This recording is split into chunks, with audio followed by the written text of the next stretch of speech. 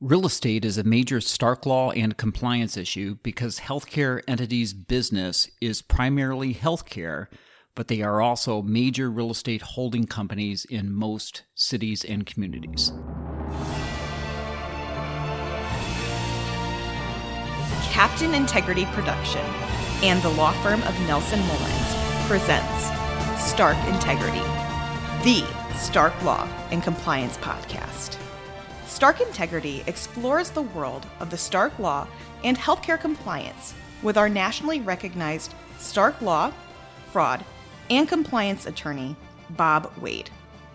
Bob has a national healthcare legal and compliance practice that focuses on the minions of the Anti-Kickback Statute, False Claims Act, and the Stark Law, including fair market value and commercial reasonableness. Although Bob is a law partner in the national law firm of Nelson Mullins, the views expressed in Stark Integrity are Bob's personal views and not the views of the firm, and they are not intended to be legal advice. Now, without further ado, I give you Captain Integrity, Bob Wade. Welcome to Stark Integrity, the Stark Law and Compliance podcast. My name is Bob Wade, and I am your host. Today's episode is titled Real Estate Compliance Under the Stark Law. And I've explained before, I was in-house as general counsel and also the compliance officer for a hospital system. And I came to appreciate the complexity in real estate management in a hospital system. I was general counsel and compliance officer for a hospital system in South Bend, Indiana. It's a smaller city. And when you look around in smaller cities and you look at the real estate holdings of hospital systems, you can see that they are major real estate holding companies within those communities. And when I speak nationally about compliance issues and compliance under the Stark Law, I always say that somewhat as a joke that if there was a reality show that involved compliance officers, and of course you're all saying, oh, that would actually have a lot of viewers, just a joke. And the goal is to line up compliance officers in the front of the hospital, and the winner was the person who found the compliance issue or concern the quickest. Even if the billing office was the first office you came to and the real estate office was 2 miles away, I would be sprinting toward the real estate office, just because I don't believe a lot of hospital systems or other healthcare entities appreciate the complexity of operating real estate under the rules and regulations that we have to abide by, especially the Stark Law and the Anti-Kickback Statute, as it relates to the acquisition, sale, and leasing of real estate to referral sources. And under the Stark Law, it doesn't matter whether or not the physician is the leasing person or group or is leasing from a hospital system. The Stark Law rental of office space exception is applicable. And so I'm just going to give you the basic terms under that exception, and then I'll go through some of the operational challenges that we all face with respect to operationalizing real estate under the Stark Law. Like most Stark Law exceptions, the lease arrangement must be set out in writing and signed by the parties, and it must specify the premises that is being covered by the leasing arrangement. And again, this does not have to be a contract, but it has to be something in writing that is signed by the parties. And the term of the arrangement has to be for at least 1 year, and if it's terminated in less than 1 year, then the parties cannot enter into a new leasing arrangement for the same space during that first year of the original term. And I always get asked, well, why? And I'm not quite sure why, as long as it's fair market value, et cetera, but there's still this 1 year requirement that exists in the exception. And it probably helps a lot of you to know and understand when I say I can't explain the rational basis for the 1 year requirement. It also tells you how complex these rules and regulations are under the Stark Law. And I guess, primarily they do not want to see that the real estate arrangement continues to escalate in price or decreases in price depending upon which direction the referral source is, whether or not they're the lessor or the lessee. Then the space that is being rented or leased must be reasonable and necessary for a legitimate business purpose. That goes into the size of the space. So you don't want to have a hospital, by way of example, renting 10,000 square feet from a physician when the hospital only needs 5,000 square feet from that physician. And the lessee has to be the exclusive user of that space. Now, in the recent changes, the final rules that were effective in January 1 of 2021, they did modify the exclusivity requirement under the rental of office space, saying that you can share like a common area like a waiting room or reception area as long as there's a prorated basis for sharing the expense of that common area. So common area can be shared, but there has to be some exclusive aspects to the space that is being rented by the lessee. The rental charge must be set in advance and must be consistent with fair market value. And as I've indicated previously, fair market value is the value at the time that the arrangement is entered into. And here, in order to continue to comply with the fair market value standards, the term of the arrangement must be of a period that is reasonable, and I would say reasonable is usually 5 years or less, or you have an annual escalation clause that is placed into the rental arrangement. Like most Stark Law exceptions, that the rental rate cannot take into account the volume or value of referrals between the business, so you can't charge a physician less than fair market value because the physician is a referral source, etc. And you cannot use a formula that's either based on a percentage of revenue. So if you're renting to a physician, you can't charge the physician a certain amount based upon the revenue the physician is generating from that space. And also you can't rent it out on a per click or per use basis if the landlord is the recipient of referrals from the lessee or the user of that space. And also you can have a holdover provision and right now the holdover is indefinite, as long as the holdover is on the same terms and conditions as the lease arrangement that is expiring, and for so long as all of the other terms and conditions of the Stark Law exceptions apply. So the primary thing in the holdover period, you want to make sure that the arrangement continues to be representative of fair market value during the holdover term. But again, the term can be longer than just 6 months or a year, as long as you're consistent with the other terms and conditions of the real estate or rental of office space exception under the Stark Law. And I'm frequently asked by clients how often they should do a market survey to evaluate the fair market value basis of their rental arrangements for their medical office buildings. And typically I would say every 3 years, unless something major happens within that service area. Like, for example, if there is a major influx or need for office space, and so obviously the office space value starts to increase, or we have another recession that would cause the value to decrease. Those may be reasons to evaluate the fair market value basis periodically through the term, if it's for the term that's less than 3 years. The other thing you want to focus in on is the medical use. Medical office space is typically more expensive to develop than common office space. Typically, the exam rooms are smaller than office space. A lot of offices, just general offices, have a lot of open space for administrative assistants and other types of individuals. But in healthcare, the space is smaller. Obviously, in the patient exam rooms, you have a lot of plumbing that's available so the physician can wash his or her hands, which is different than most just general office space. Now, later in the episode, I'm going to go through some real estate complexity. So these are issues that could cause an arrangement not to meet the Stark Law Office of Rental Space exception. But before I do that, let me just give you one example. And this is a live example that actually happened with one of my clients. We had a CEO of a hospital that had a couple of medical office buildings. And so what he wanted to do is he wanted to designate suites based upon the number of physicians who would occupy a suite.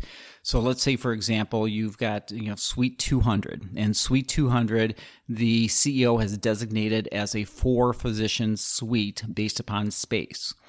So what the CEO said is that he wanted to prorate the lease amount based upon the number of physicians who were occupying the space. So in Suite 200, if it's a 4-physician space, then if only 2 physicians were with the group when they first started renting the space, or later on, for some reason or circumstances, a physician dies, relocates, retires, etc., it went from a 4-physician in that suite down to 2, then arguably that physician group would be paying 50% of fair market value. But the CEO said, well, the space is set up for 4. There are not 4. So in order to convince the physicians to occupy the space, he wanted to prorate it. But my retort back to him was that 50% of fair market value, if I'm only having 2 physicians occupying a 4-physician space, that would mean the physician group is paying 50% of fair market value, and 50% of fair market value is not fair market value.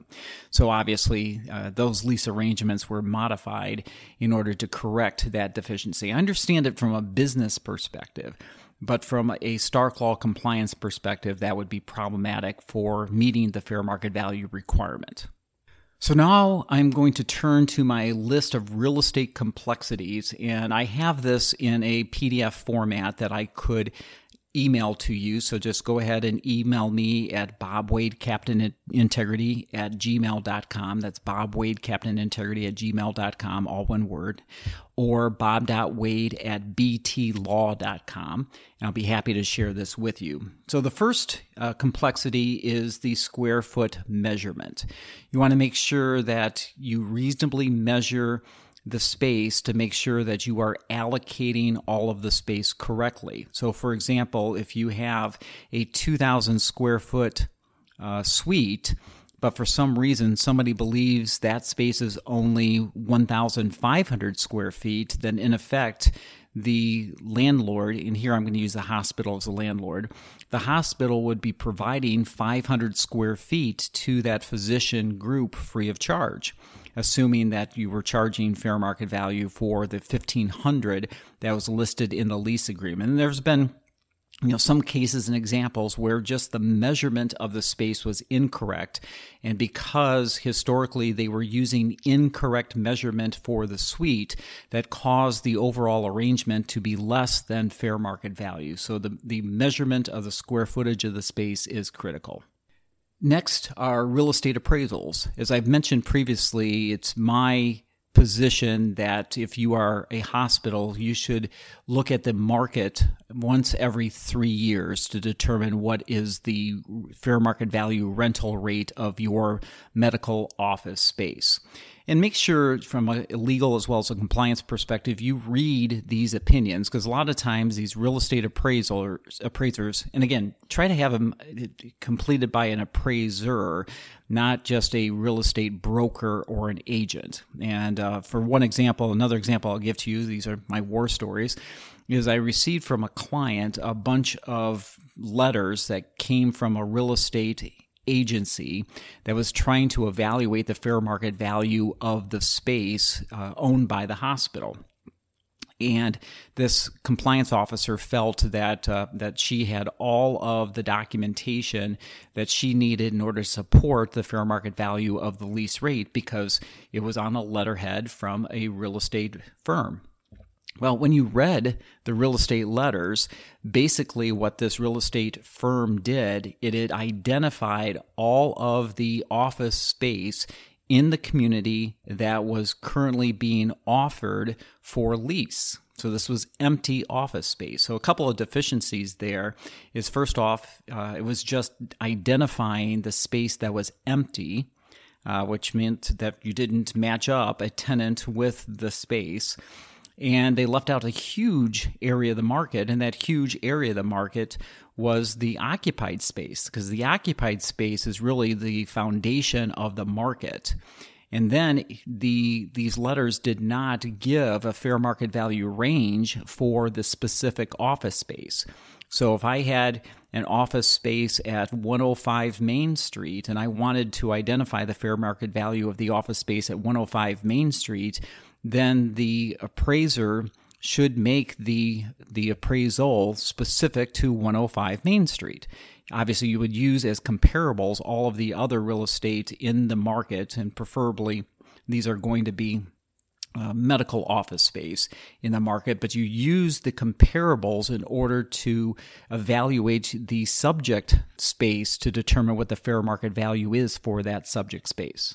Next, you have to evaluate all of your comparables based upon what type of leasing arrangement. And there's basically 3 different types of leasing arrangements, and then there's variations of all of them. So again, in real estate, you want to evaluate apples to apples.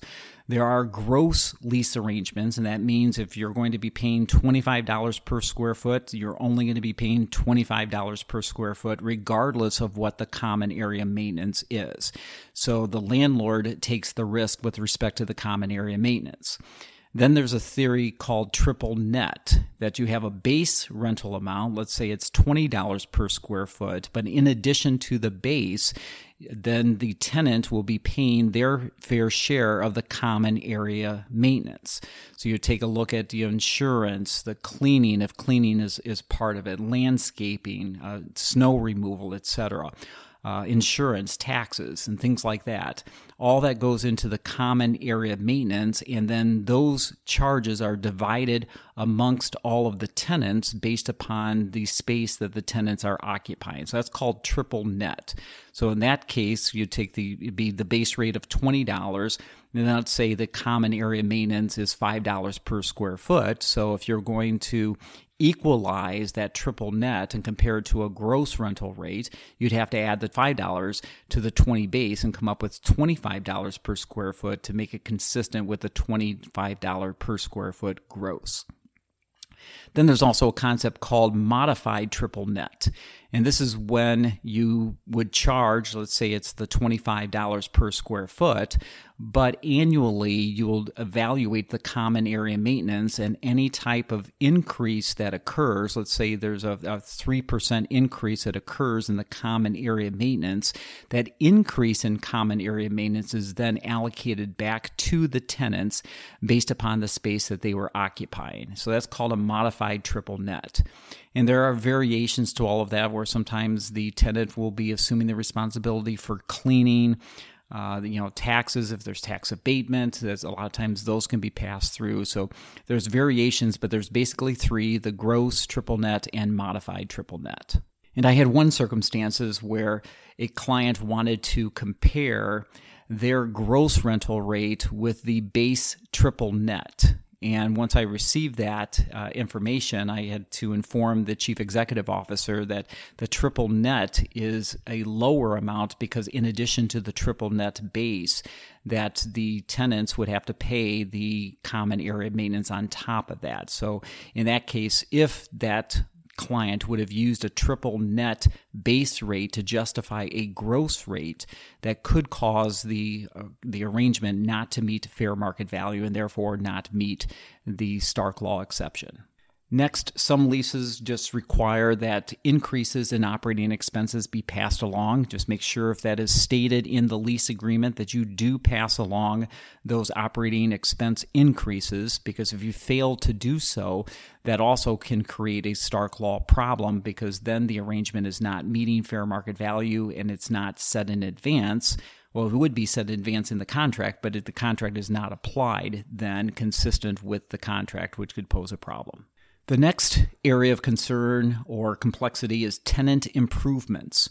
that in addition to just evaluating what the market is doing from a rental rate perspective, you also need to evaluate what other landlords are doing from a tenant improvement expense. So this is, moving around walls, applying modern fixtures, new carpeting, tile, etc. All of that, those tenant improvements have to be considered. And let's say that on a per square foot basis that the market is generally allocating $10 in tenant improvements, but a tenant wants to go in and instead of $10 per square foot in tenant improvements, they want $25 per square foot. Well, that additional $15 in tenant improvements either has to be paid for by the tenant or it has to be calculated as part of the lease arrangement so that the tenant is paying for those enhanced tenant improvements during the term of the lease.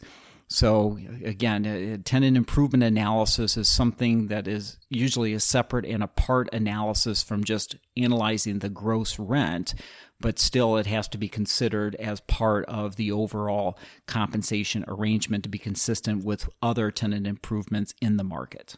The next complexity is holdover rent. As I've previously indicated, if you're going to have a holdover, then you want to make sure that it's consistent with fair market value during the holdover term.